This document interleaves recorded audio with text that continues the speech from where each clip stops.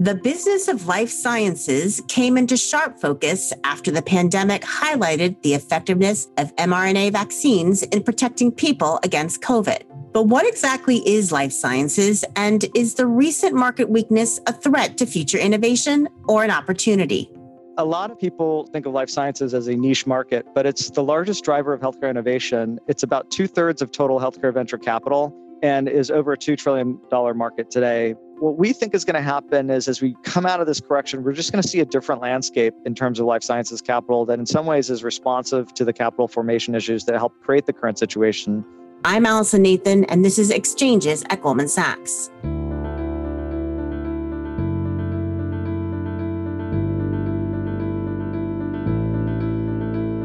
To help us understand the evolution of life sciences and the risks and opportunities within it, I'm sitting down with Amit Sinha, the head of life sciences investing within Goldman Sachs Asset Management. Amit, welcome to the program.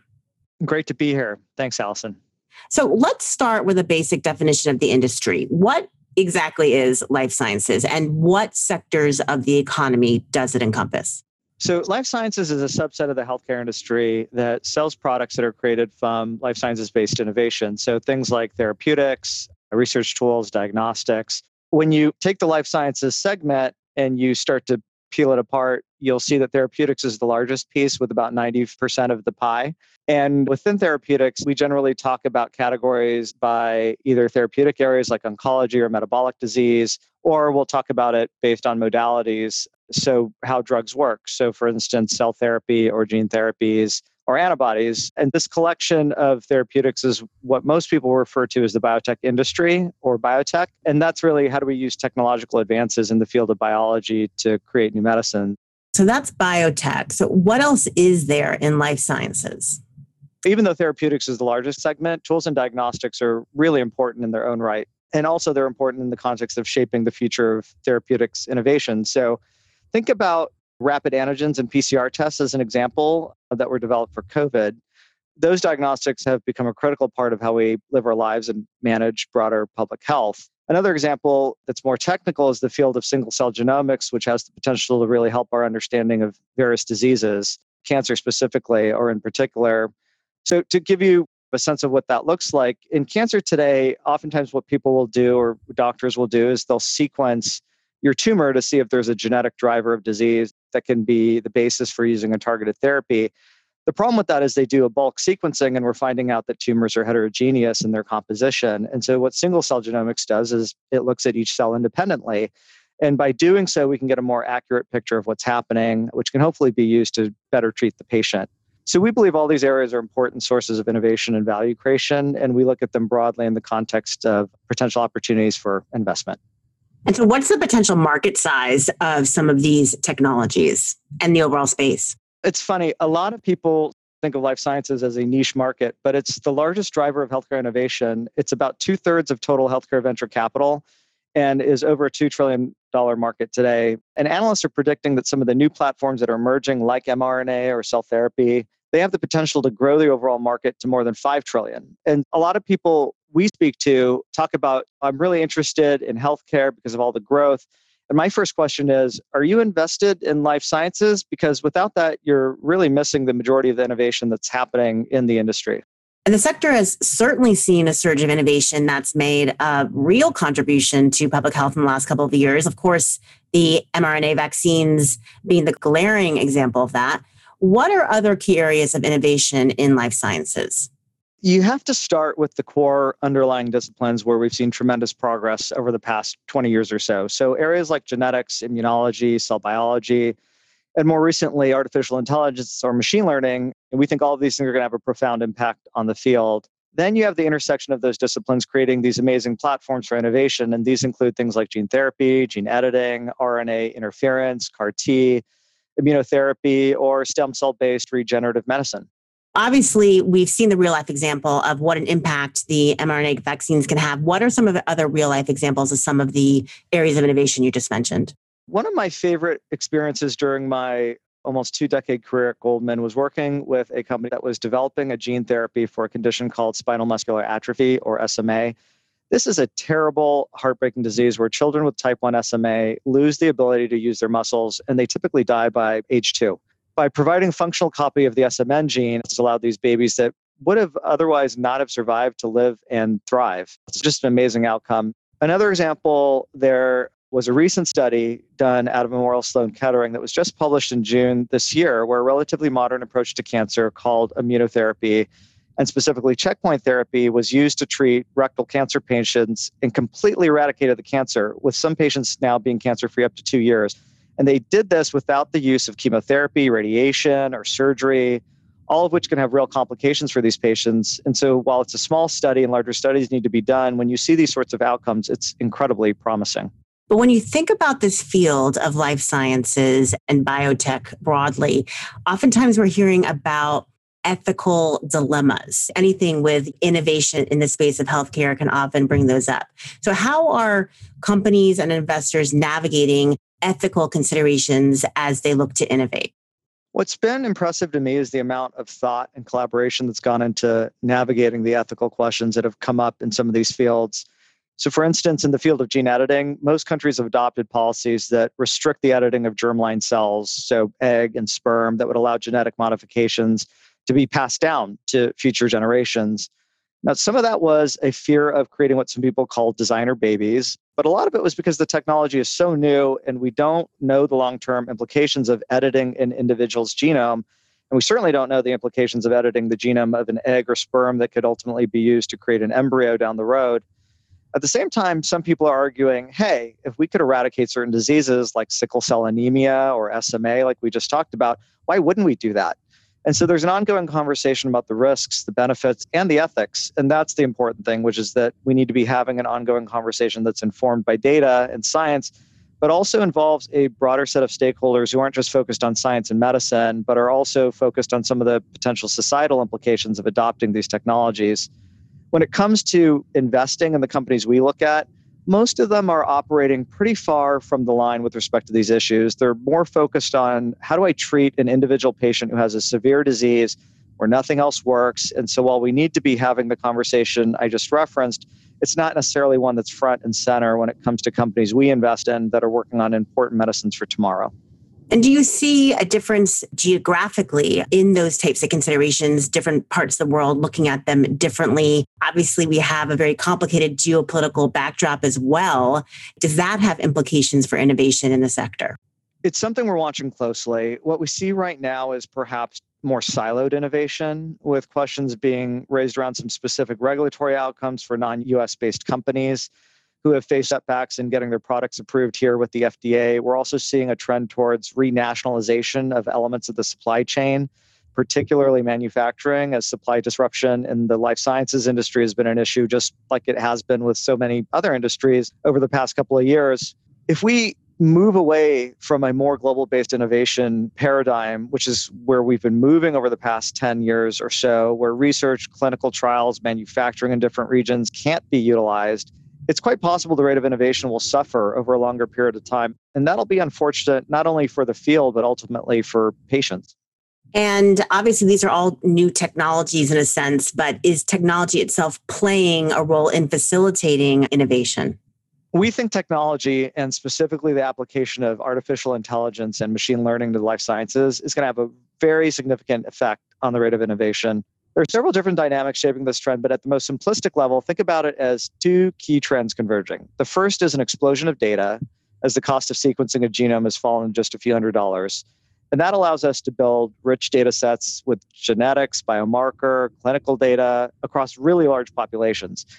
The other high content biological data types that we're able to add to this, things like epigenomics and proteomics, allows us to further deepen our understanding and the data that we're able to collect in the context of studying different diseases.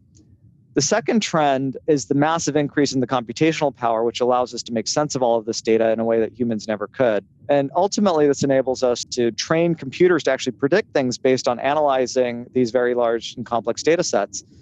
And these algorithms can be used for these analyses, and they can iterate. And so you get better and better as the amount of data increases and is fed back into the system. And what all of this boils up to is you can take a system today that has been almost entirely manual and experimental, and you could begin to automate it and make it more predictive. And in doing so, the implications for the industry and for innovation are profound because we can take a system that's historically been slow and expensive with high rates of failure and start to make it run better, faster, and cheaper, the same way that technology's done to every other industry that's been able to adopt it effectively. And so is technology effectively allowing companies to bring new drugs to market quicker? What's the end result here? A good recent example that we're all familiar with is Paxlovid. If you think about how Paxlovid is developed, it's a great example of how artificial intelligence and machine learning can really accelerate drug discovery and development.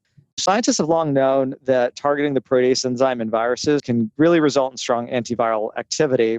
And the question with COVID was, could you find a drug that could do it in a highly efficacious way, but also be safe and tolerable? Now, the old way of doing this would have been to screen millions of compounds and test a large number of them in the lab to see which ones would work. And that process would have taken years. Instead, what Pfizer did is they used computer-based modeling to arrive at a narrow set of compounds and then use supercomputing to figure out which ones could be formulated into a pill, which would be important for broad-based usage.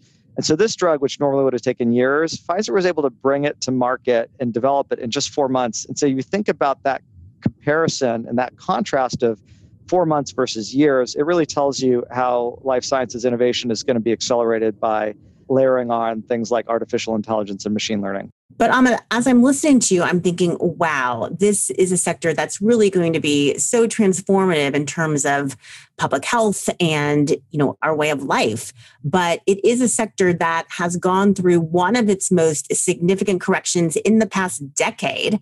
We can point to some obvious reasons for that. We've seen a broad correction in high growth, long duration companies. But what are some of the sector specific concerns weighing on the industry right now? Allison, I'm glad you raised that because it's worth picking apart the current life sciences market correction a little bit. So first, depending on what index you look at, we're off roughly 50% from the highs of 2021. And you're right, that's the biggest correction we've seen since the financial crisis. We see a few different reasons, from fundamental to financial to macro, that are all impacting the space and driving the correction. On the fundamental side, we've seen a bunch of disappointing news over the past year. These have been things like clinical trial failures to FDA setbacks, and they've served as an important reminder that life sciences innovation is risky. Now, during this last cycle, we also saw, and this is important to note, we saw a dramatic shift in the typical stage of companies that were going public. So, for instance, if you look back at 2014, which was our last cycle, 90% or more of the companies that were going public were well into the clinical stages of testing, whereas in this last cycle, that was right around 40%. And most of the companies that were going public were either preclinical or just entering the clinic. So if you think about that simplistically, because most of the companies were going public earlier and the probability of success in earlier studies is much lower, you should see that a large number of the outcomes are negative. And that's what we're seeing in the space today. Now, if you move on to the financial and capital side of it, you'll see the other thing that happened during this cycle is the amount of venture capital raised in life sciences went from $5 billion to over $20 billion. And when you see the total amount of capital going into a space rise that far, that fast, you inevitably see things that get funded that probably shouldn't be funded. I can tell you, as we're out looking for things in the private market, we are finding our selection rate to be less than 5%.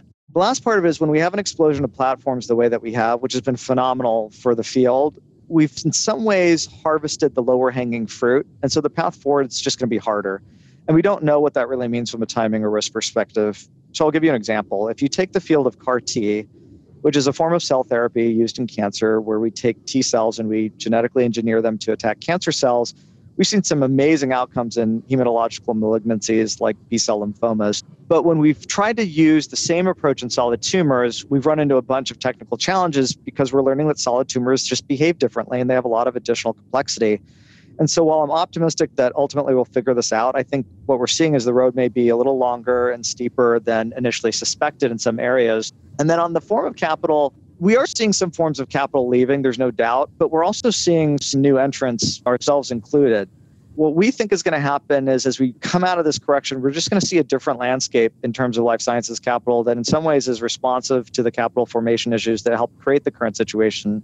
So for instance, we are seeing more investment firms interested in the idea of keeping companies private for a longer period of time so they can be scaled in a way that the public markets may not currently support. And while that might be the right answer for some companies and going public might be the right answer for others, I think what's really important for the field is that we get to a place where we have a broad range of funding alternatives for companies so they can scale in a manner that helps them best realize their potential. So even though the environment's got more difficult, you don't see big problems with companies, these types of companies funding themselves at this point. We think in the near term, there's going to be some challenges, particularly for companies who've recently gone public, just given the correction. But what we are seeing is firms are able, on the capital side, are able to continue to raise capital and new funds are being created. And what we think is there's just going to be different forms of capital available. So you're going to see a shift, but the best companies are going to continue to be able to get funded and grow. And a little bit of the correction that we're seeing is frankly good and healthy for the space because it drives more rational allocation of capital.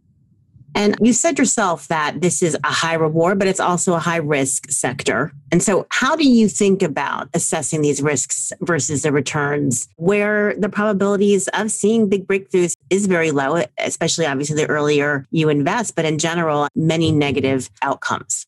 So to try to manage the risk that's inherent in the space, we really look at both criteria of the investments that we make, and then we focus on taking an approach that we also think will mitigate risk. So on the criteria side, the first thing that we do is we start downstream of traditional venture. And so we're not doing things like company formation. We're not doing open-ended science. We're really trying to focus on investments where there's a foreign management team. The programs are starting to be translated into things that look and feel like medicines. And there's real data around them that can be looked at and evaluated in the context of investment. The second thing is we avoid single asset binary bets. And so everything we look at has multiple programs or they're based on some of the platforms we've talked about. And we think that they're scalable. And that's another way that we mitigate risk. And then some of the themes that we're focused on, like precision medicine, they're just less riskier because you're going after specific drivers of disease and you're building kind of molecules that are custom built for that driver of disease. And they're focused on very specific patient populations. And so that general approach is just less risky than a one size fits all or something that's not rooted in a specific driver. On the approach side, we start with sourcing. And one of the things that we can do is leverage our broad network as GS, and we can leverage our incumbent businesses like banking and research and the networks that come with that. And we can use that to make sure we're sourcing from the highest quality academic institutions, venture firms, corporate entities. And then we do a lot of work on these companies. To give you an example, our typical investment, we spend months working through them and we talk to technical experts like medicinal chemists or structural biologists or field experts like oncologists and neurologists, anyone that we think is relevant to looking at a particular innovation that we're contemplating.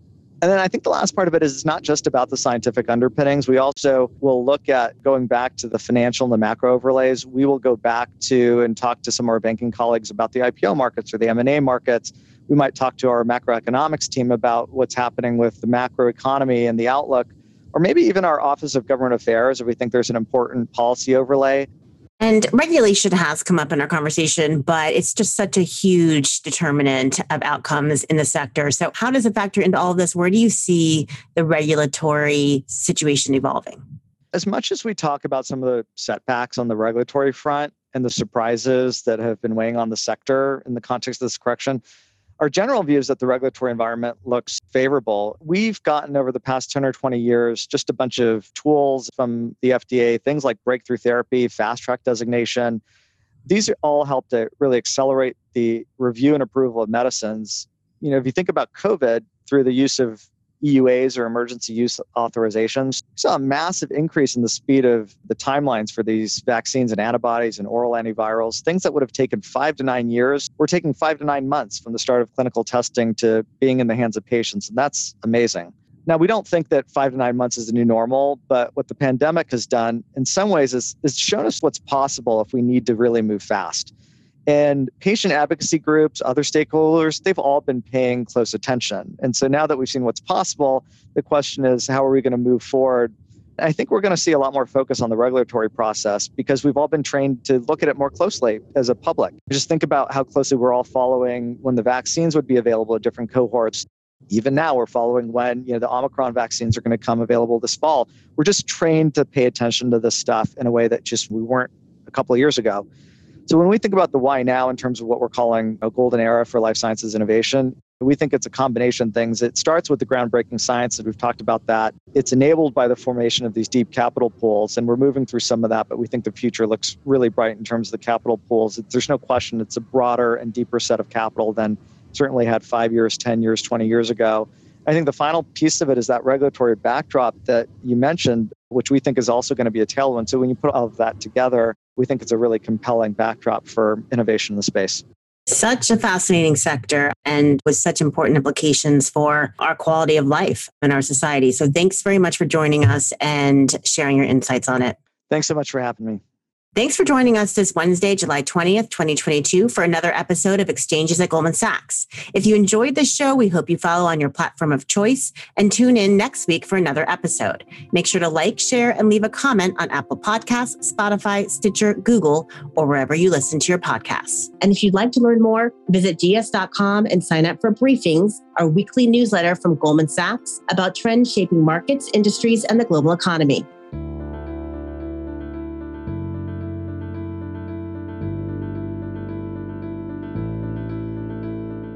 All price references and market forecasts correspond to the date of this recording.